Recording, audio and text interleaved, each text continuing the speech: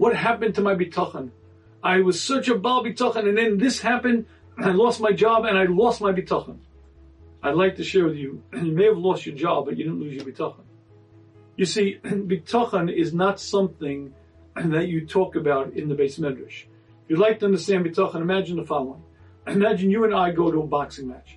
And I say to you, oh, that guy, I could beat him. I would just throw a left jab, I'd throw a hook, I'd throw a cross. And I assume at a certain point you say, it's very impressive what you say you would do. And get in the ring and let's see it. And bitachon isn't learned in the Beis Medrash. You learn the concepts in the Beis Medrash, but you learn it in the real world. And it's not a test of bitachon until you're out there in the world. And that's when there's a test to see where you're really at. You didn't lose your bitachon. It indicates where you were at. But you see, this is the point.